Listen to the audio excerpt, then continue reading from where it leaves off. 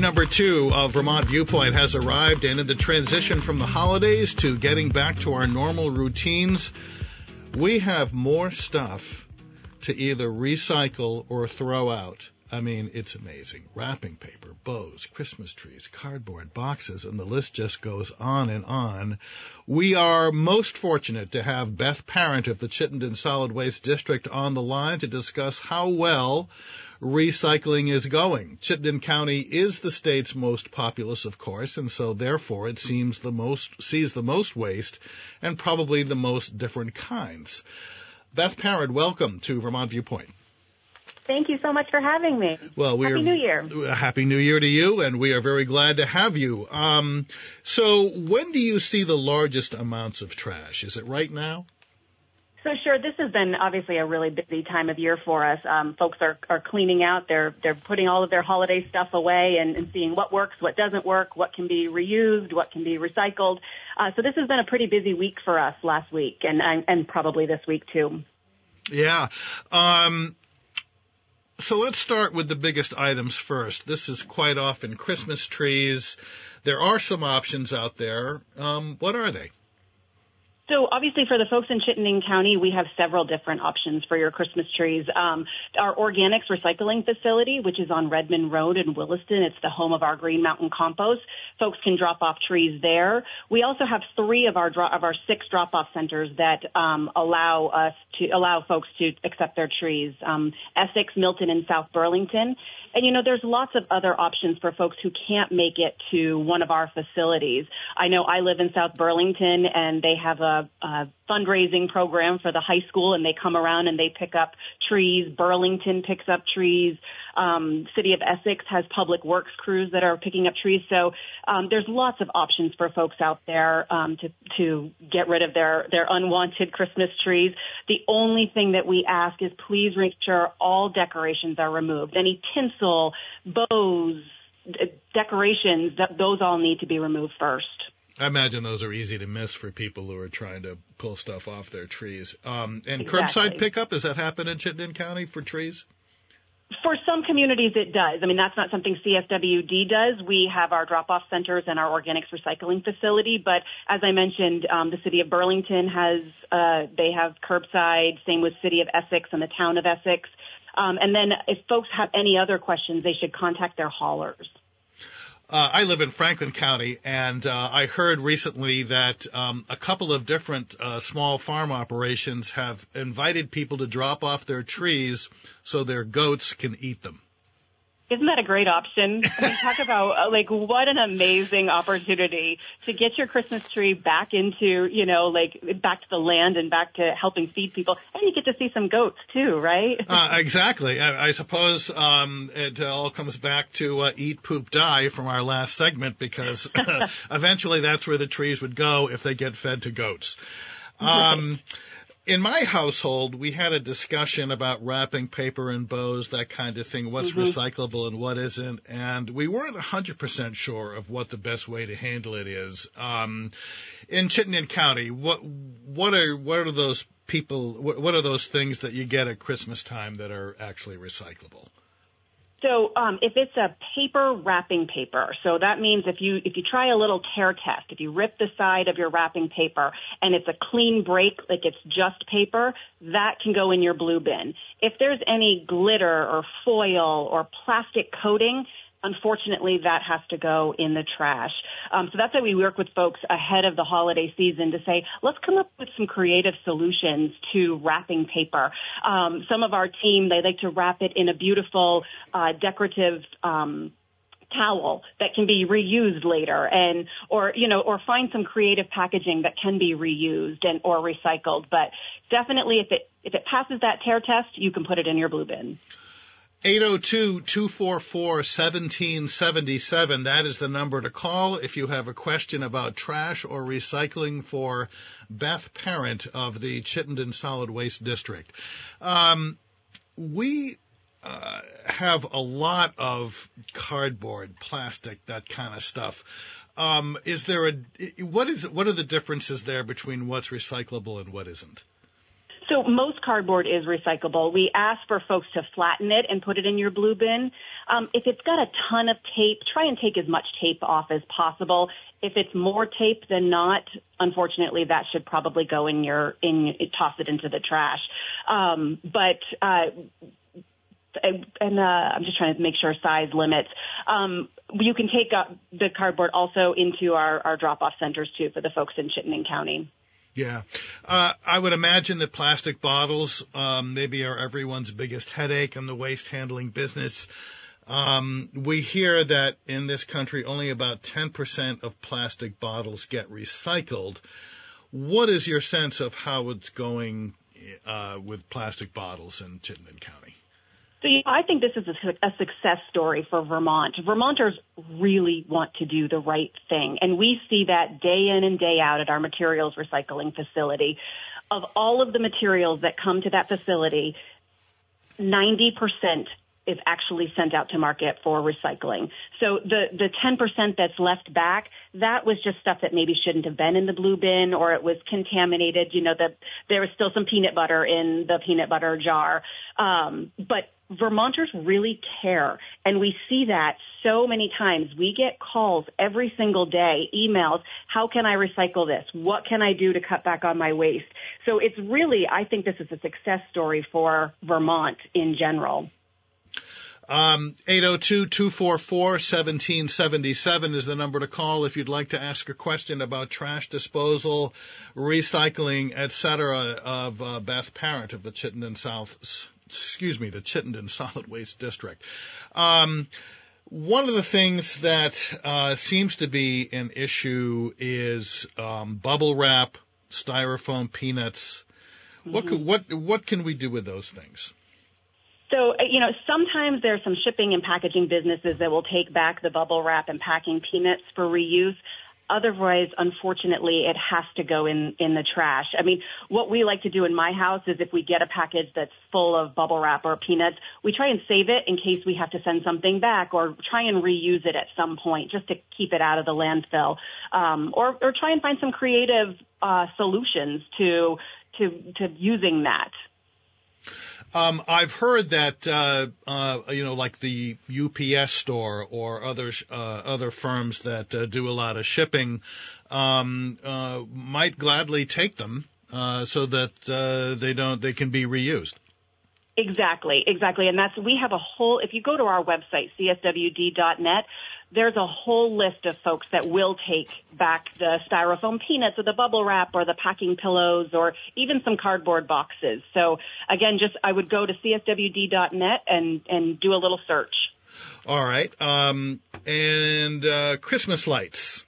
Yeah. Yeah. Now this sounds like you might want to strangle me with a string of Christmas lights for asking a question, but boy, this looks difficult to me in terms of throwing it out or recycling. How does this piece of it work? So if the holiday lights burn out or you need to replace them, we will take them at our CSWD drop-off centers in Essex, Heinsberg, Milton, South Burlington, and Williston. You can drop them off and for no charge. We just ask that the bulbs are removed before recycling the rest of the string in the scrap metal bin. All right. We do have a question for you, Beth. Okay. Forbes from East Corinth, Vermont, joins us to ask a question of Beth Parent of Chittenden Solid Waste. Forbes, go ahead with your question. Okay. The Japanese have, for years, practiced for the Olympics and whatnot on plastic chips through a shredder, and they don't have any snow, but they line their mountains with plastic, which gives an almost a similar type of reaction as snow. But how much would it cost to look into that, since we have a diminishing snowfall here in the Northeast, and that might be an option? They use it. I'm sure that we've studied there. Wow, Forbes, thank you so much for calling, and what an interesting option. I hadn't heard of that. I don't have the answer to that, but I think that is something that is really interesting and should be looked at if it's working for another country. I would imagine that there's got to be some real use for this stuff that isn't readily apparent right now. Beth, do you know of any research on styrofoam and plastics? I mean, I know that, fast food places, delis are diminishing their use of styrofoam plastic because of the environmental effects. That's one of the options that we have. Part of the team that I'm on is our outreach and education team, and we have a dedicated school outreach coordinator, a dedicated community one, and a dedicated business outreach coordinator who's working with small restaurants every single day. There's about 7,000 businesses in Chittenden County, so we're out there working with these folks every day and trying to find creative options for takeout packaging. And because folks, obviously we have to be first mindful of the environment, and we also have to look at these businesses' bottom line, and what they are most concerned about is making sure they're not losing a ton of money. So we've been working with a few, the South End Get Down, which is used to be part of the Burlington Arts Riot. We helped them get a grant. And this is a tremendous success story. They were seeing so many plastic cups, the beer cups, and they were just throwing away and recycling so many of them every single Friday. So we worked with them to create a reuse program, and we gave them a grant, and they bought reusable beer cups, and they were seeing that they didn't need as many as they originally thought because the program was so successful. People were bringing those cups back to wash and then coming back the next Friday night and reusing them. So these are the kinds of things that we're starting to see. I'm not 100% sure on all the research out there, which there's a ton, but these are the kinds of tangible things that CSWD is doing right now in our community every day. That's a really interesting idea. So we're talking about the red Solo cups that everybody brought to keg parties. Yeah. Okay. All right. Beth, I wanted to ask you about the market for recycled goods, if you know. Because in other parts of the country, I used to live in Virginia, for example, and it really sounded like Virginia really didn't want to talk about recycling, et cetera. And I think it was because they were having difficulty moving the recycled product. They didn't think that the market was that great for, like, recycled plastics, for example. Do you have any information on that? Sure. As I mentioned earlier, we see such a tremendous success story in Vermont through our materials recycling facility, which we have one of the highest rates that go out to market. More than 90% of what comes into our facility to be recycled actually goes to market to be recycled. We are in the process right now of, back in November of 2022, I keep forgetting we're in 2024 now, but November of 2022, voters in Chittenden County overwhelmingly supported CSWD taking out a bond to build a new materials recycling facility, which we are so grateful for the voters, and we're so excited. We're going to be building our current facility is 30 years old. So as you can imagine, things have changed over the last 30 years, especially in recycling. Our facility was built with a capacity to take about 25,000 tons per year, and we're processing over 48,000 tons per year. So this new facility is going to allow us to process up to 40% more materials, as our population grows, and really make sure the quality of the recycling that we're pushing out to market is high quality. It's also going to allow us to be able to recycle more.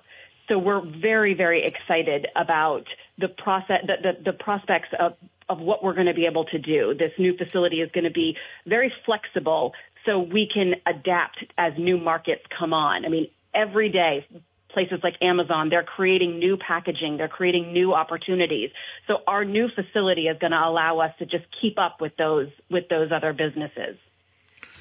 Do you think the bottle law is contributing in a positive way still to recycling? I mean, I would imagine that it is, and yet I'd get the sense that people don't get into returning those bottles and cans the way they used to. So we definitely see some of those redeemed containers go through our MRF. We're definitely that's one of those things, the bottle bill, that we are providing testimony to the legislature. We have folks who are working with them, but we really don't take a position on it because there's good and there's bad to both. Yeah. Your outreach efforts are pretty significant in terms of finding new ways to reduce the amount of trash that goes into landfills. What else is happening there?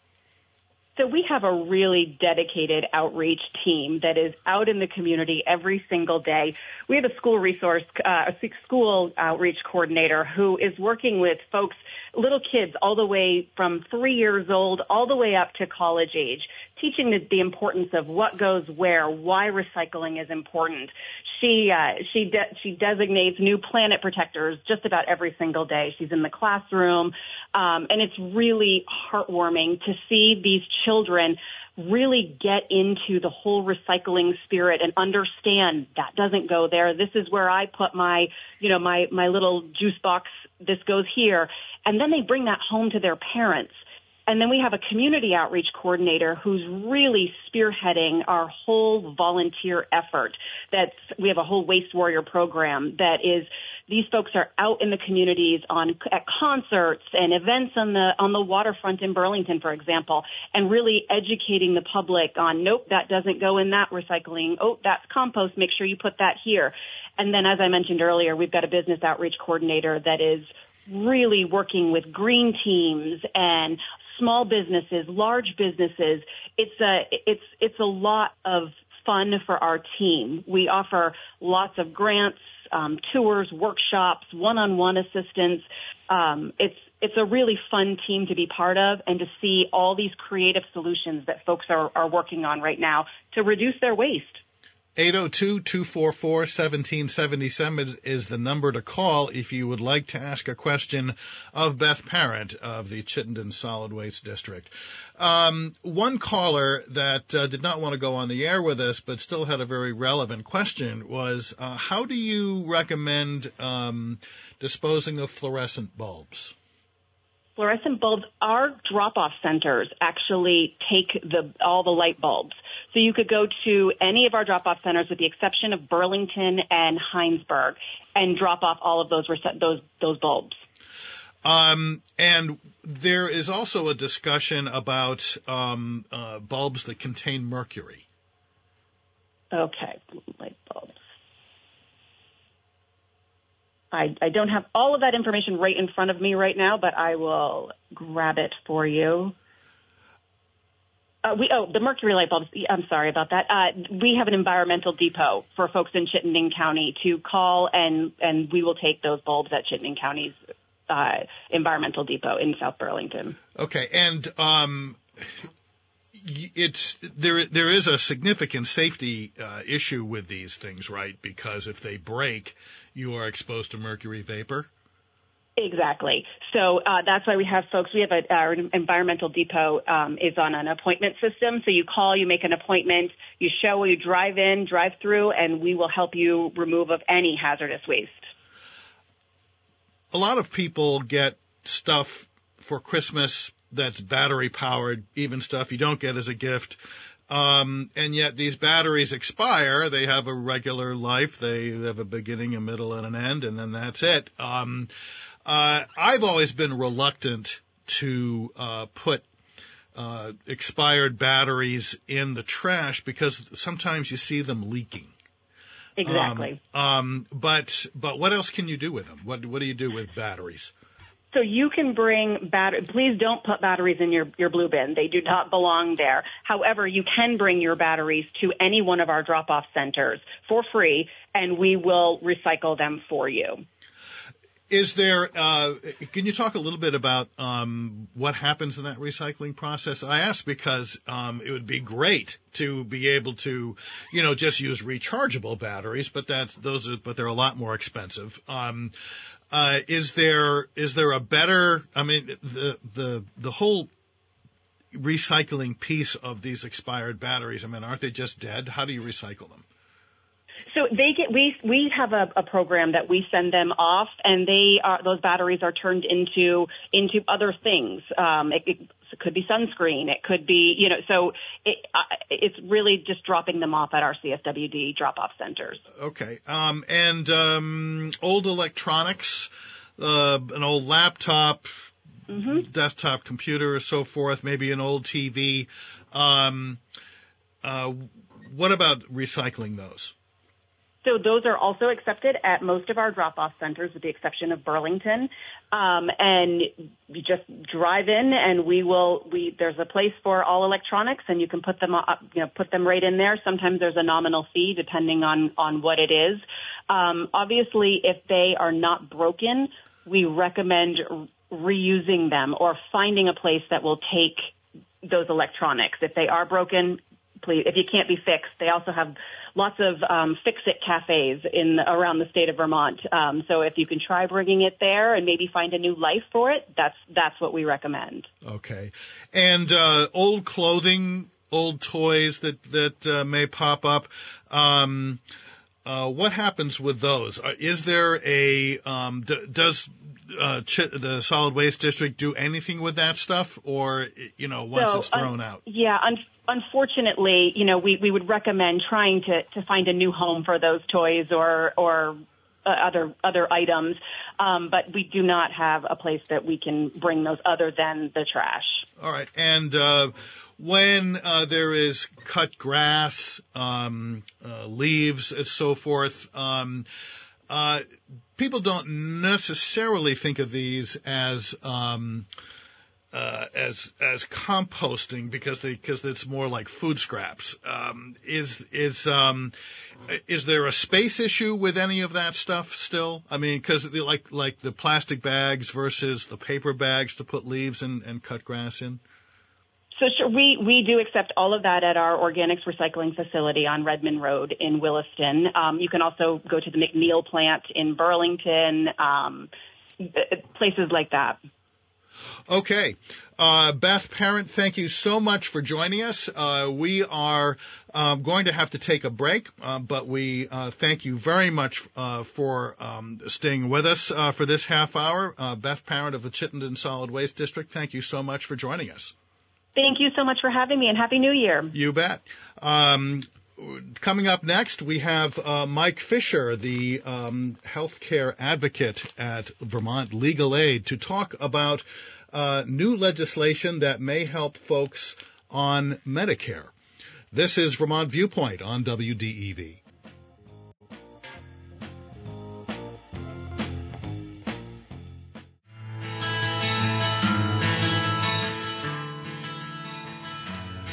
Welcome back to the Tuesday edition of Vermont Viewpoint. I'm Brad Wright. As the new legislative session is poised to begin, healthcare and those who have trouble getting adequate access to it is a common theme. The question is, can the state afford to do more, but also can it afford not to? Here to talk about that is Mike Fisher. He is a former state representative from Addison County. He is the chief healthcare advocate for Vermont Legal Aid. Mike, welcome to the Vermont Viewpoint. Good morning. Good to be here. Thanks for taking a little time to talk to me about these issues. Sure, Mike. You mentioned in your opinion piece in VT Digger about the Medicare Savings Program. People, you believe, don't quite know what to expect from Medicare when they become eligible. Sure. So Brad, why don't I just take a little step back and talk about the broad terms I'm using, and I'm going to do my very best not to use too much jargon. Okay. So you tell me whether I've been successful. All right. But generally, there's these two public programs. One's called Medicaid and one's called Medicare. And generally, Medicaid covers people who are low income, and Medicare covers people who are older or disabled. So, and the Medicaid program, the first one, is administered by the state with federal approval because there's lots of federal money there. And the Medicare program is a federal program that the state has very little control over. Nothing we can do in the Vermont State House has any impact on what Medicare covers or how much it reimburses providers or anything like that. So while I am talking about Vermonters who are on Medicare, I'm really talking about our state Medicaid programs that support them. Is that confusing enough? Well, I was going to ask you about the dual eligibles, but keep going. Yeah. So we're talking about people in Vermont who are on Medicare either because they're over the age of 65 or because they have a disability. And, when we look at the landscape of, who's having a challenge getting the care they need, we are, honestly, I am blown away at how much the state has not addressed very low-income Vermonters on Medicare's needs. You asked the question up top, can we afford to do it? Can we afford not to do it? People who are at very low incomes on Medicare often can't, they can't pay the cost sharing. They can't pay the part of the bill that is left on them. And two things happen when people can't pay. Many, many Vermonters tell us over and over again, they love their doctors. They want to pay their providers, their hospital or their doctor, and they can't. And so, and they don't know how they're going to pay the bill, so they don't go. Now, that's from a health policy perspective. When people don't go to the doctor, most of the time they don't magically get better, and their health care needs go up. So that's a disaster when people don't go because they're forced to make a financial decision. And so the population of Vermonters who are forced into that most often, a particularly acute group are people on Medicare who are at very low incomes.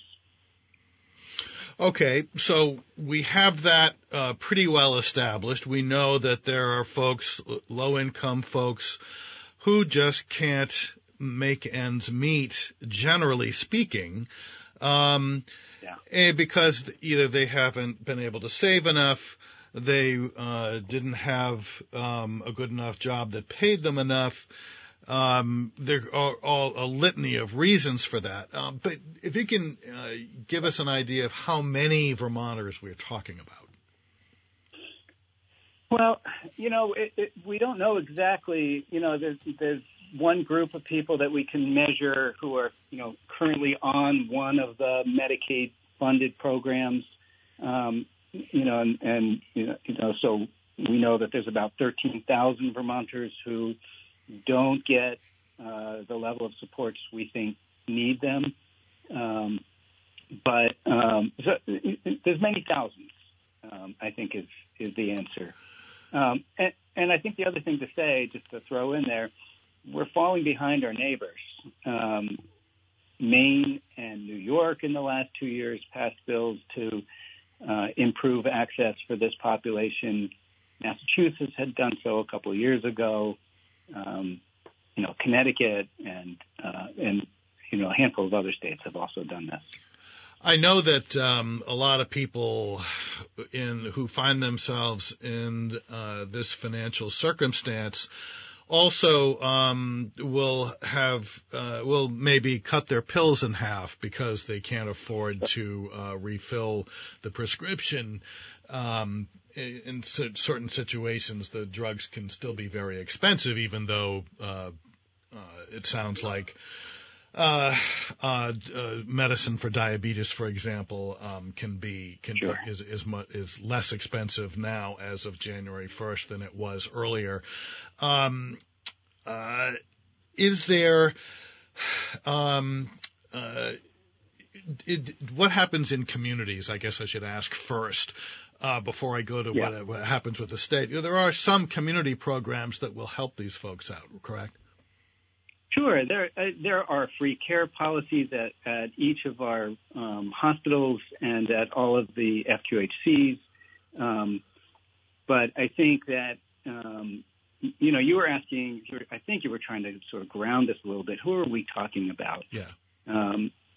when we reach out to people and ask them, how they're making it, tell us their stories, we hear from a lot of women. You said up front earlier you were recognizing, retirement accounts and Social Security payments. They're very, very directly related to your earnings through your career. And, who has not had access to the same level of wages? Not surprisingly, I think we all know this, is disproportionately. It's women and it's people of color and it's people with disabilities who have not been able to save money because their incomes have been low, haven't received large paychecks for much of their careers, and so their Social Security benefits are low. And on top of that, women in particular in our society take time off of work to raise our kids and to take care of our elders or to take care of their partners. And we hear those stories very directly from people who have, they come to us and they say, I did everything I was supposed to do. I did what was expected of me. I did what made sense for my family. And now, I talked to a woman the other day. She said, she's 69. She's young. And she said, I'm just, a furnace repair away from not being able to make it. And she gets no supports for, she's over income for the programs that help with the out-of-pocket expenses for Medicare. Right. 802-244-1777 is the number to call if you would like to ask a question, a healthcare-related question of Mike Fisher, who is the Chief Healthcare Advocate for Vermont Legal Aid. Mike, let me ask you about your experience in the state legislature moving legislation like the one you would like to see happen, which is to increase the income limits for the Medicare savings accounts. How difficult is it in a normal year to move healthcare legislation that is going to cost money like this one would? Yeah, your question is a great one. This is a tough thing to accomplish. In a normal year, it would be tough. I think this is going to be an extraordinarily difficult year for the legislature, given the tremendous pressures as a result of the flooding, as a result of the housing pressures that Vermonters are in. So this is not a slam dunk. This is something that we're going to have to really push for. But, I've watched the legislature do heroic things and come through at times when Vermonters really needed them. And I think this is one of those times where the cost of not doing it means that Vermonters don't get care, or that Vermonters get care that they can't afford, they can't pay the bills for. That puts pressure on our providers. That puts pressure on our hospitals, whether they, accept the non-payment as free care or whether it just goes to bad debt. Either way, that goes to the bottom line for our providers. Sure. All of us. And short-term expense versus long-term, you hinted at it back at the beginning when you mentioned that there are some people who just don't go to the doctor because they can't even afford the co-pays. But the problem with that is that if they don't go and their health concerns worsen, then it ultimately becomes more expensive to treat them, and quite often they end up in emergency rooms, which is the most expensive health care. Yes, absolutely. And that reminds me, I should have said this up front, but let me say it now. The Healthcare Advocate's Office runs a helpline. And, hey, heads up, listeners, don't take advice from somebody on the radio. No offense, Brad. That's when you're making personal healthcare decisions, get somebody who you can talk to, who can address your own particular situation, who you can really fill them in on. So we run a helpline. We're not part of the state government. We're not part of an insurance company or a hospital. And our call-in number is 800-917-7787. And you'll get an advocate from my team who addresses issues that Vermonters are facing every day. That's 800-917-7787 to call Vermont Legal Aid. Mike, can you explain? And let me just say, we are part of Vermont Legal Aid. We're a project, but this is to call the Healthcare Advocate's Office. Right. Can you explain how expanding the Medicare Savings Program would actually help? What are the mechanics of how this works? So the mechanics are on the back end between the state and Medicare, and we would need to get approval for that. But the end result would be,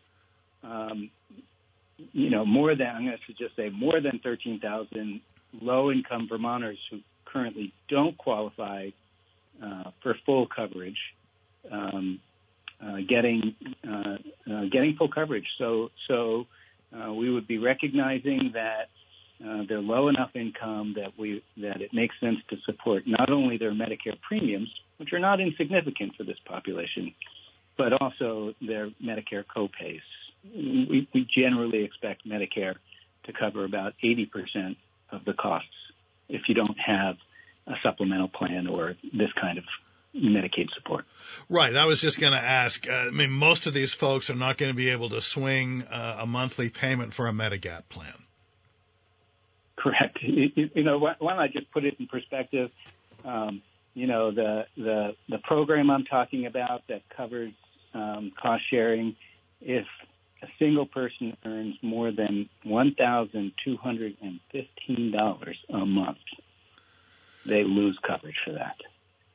So I don't know who out there is living on less than $1,215.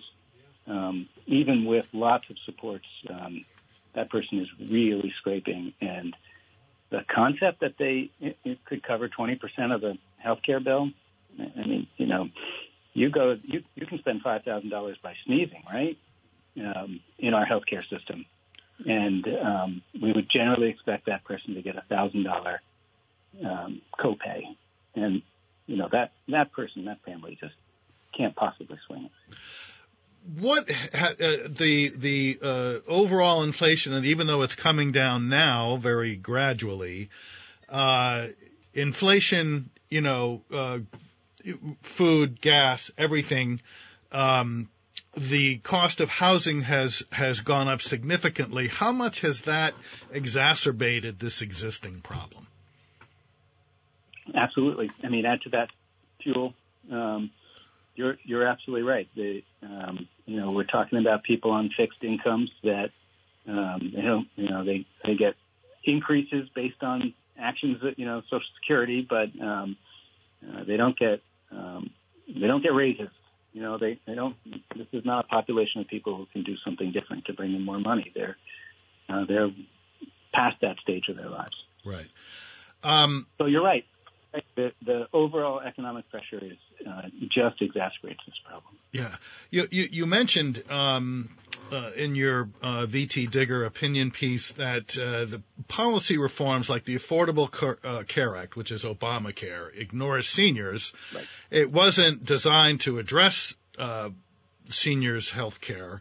But what about dual eligibility for some of these folks, Medicare and Medicaid? Yeah, so I'm using the term Medicaid programs for people on Medicare to describe both sort of more traditional Medicaid, known as Medicaid for the age, blind, and disabled, and the program that wraps around people on Medicare with a little bit higher income that is called the Medicare Savings Program. Both of those are Medicaid programs. And, generally when we say dual eligible, I think, we're talking about people on Medicare and the traditional Medicaid program, right, which has, has an even lower income to get into, and it has an asset test here in Vermont. So you can't have any savings tucked away. Okay.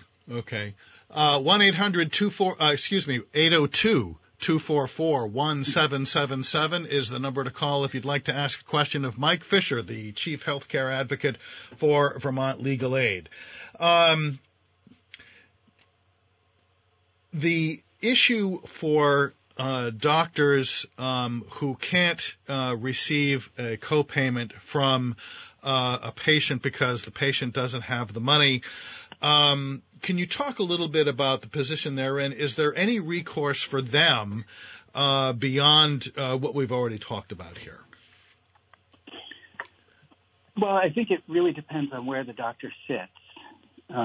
If we're talking about a doctor who's independent and out there on their own, I honestly don't know what their options are. I believe Medicare really requires providers to collect the copays. But if we're talking about a doctor who sits at an FQHC, a community clinic, or at one of our nonprofit hospitals, any hospital in Vermont, those hospitals have free care policies that also assist for this population. It's my guess that the women's issue part of this, because they have earned less over a lifetime of work, largely because of pay discrimination, if they are widowed, but if they've lost a Social Security check, if they're married, husband dies, they lose a check. How much of that factors into this, do you think? I don't know exactly those details. I have sort of an understanding on a more general level that women here in Vermont. There was a great report that was called "Change the Story." It came out in 2019, commissioned by the Vermont Commission on Women and others, and it described what's going on for women in retirement here in Vermont, amongst other things. And it recognized that women get 59% of what men get in Social Security here in Vermont. And the result of that is that 44% of Vermont retired women don't have enough to meet their basic needs. So it's pretty widespread. That is a shocking statistic. I noticed it in your Digger piece, and we're talking about thousands upon thousands of women, and I suspect that many of them are suffering in silence over this. Yeah, I think that's part of the story here is that maybe in part due to age and maybe in part due to us being Vermonters, but Vermonters don't like to talk about this stuff, and maybe there's a gender aspect as well. Here in our country, we expect people to make it, and when they can't, they often don't know where to turn, or don't like to speak out about it. Yeah. Do you? But to your point, I just wanted to say it really sure. clearly. This is a structural problem. This isn't something that these people did wrong. This is something that's happening to a whole. It's a structural inequity. And that's sort of one of our chief arguments to the legislature. There's not a lot we can do to fix this inequity. But here is one thing that just, it doesn't fix it. But for sure, we can't ignore this population of Vermonters in their needs for getting the care they need. Yeah, and information, understanding what is available out there might be a little bit of a problem too, because due to isolation. Yeah, sure. Yeah, okay. Mike Fisher, thank you so much for joining us. Mike Fisher is the Chief Healthcare Advocate for Vermont Legal Aid and a former state representative. Mike, thank you so much for joining us. Thank you. Have a great day, everyone. All right, and that is about it for this edition of Vermont Viewpoint. This is WDEV.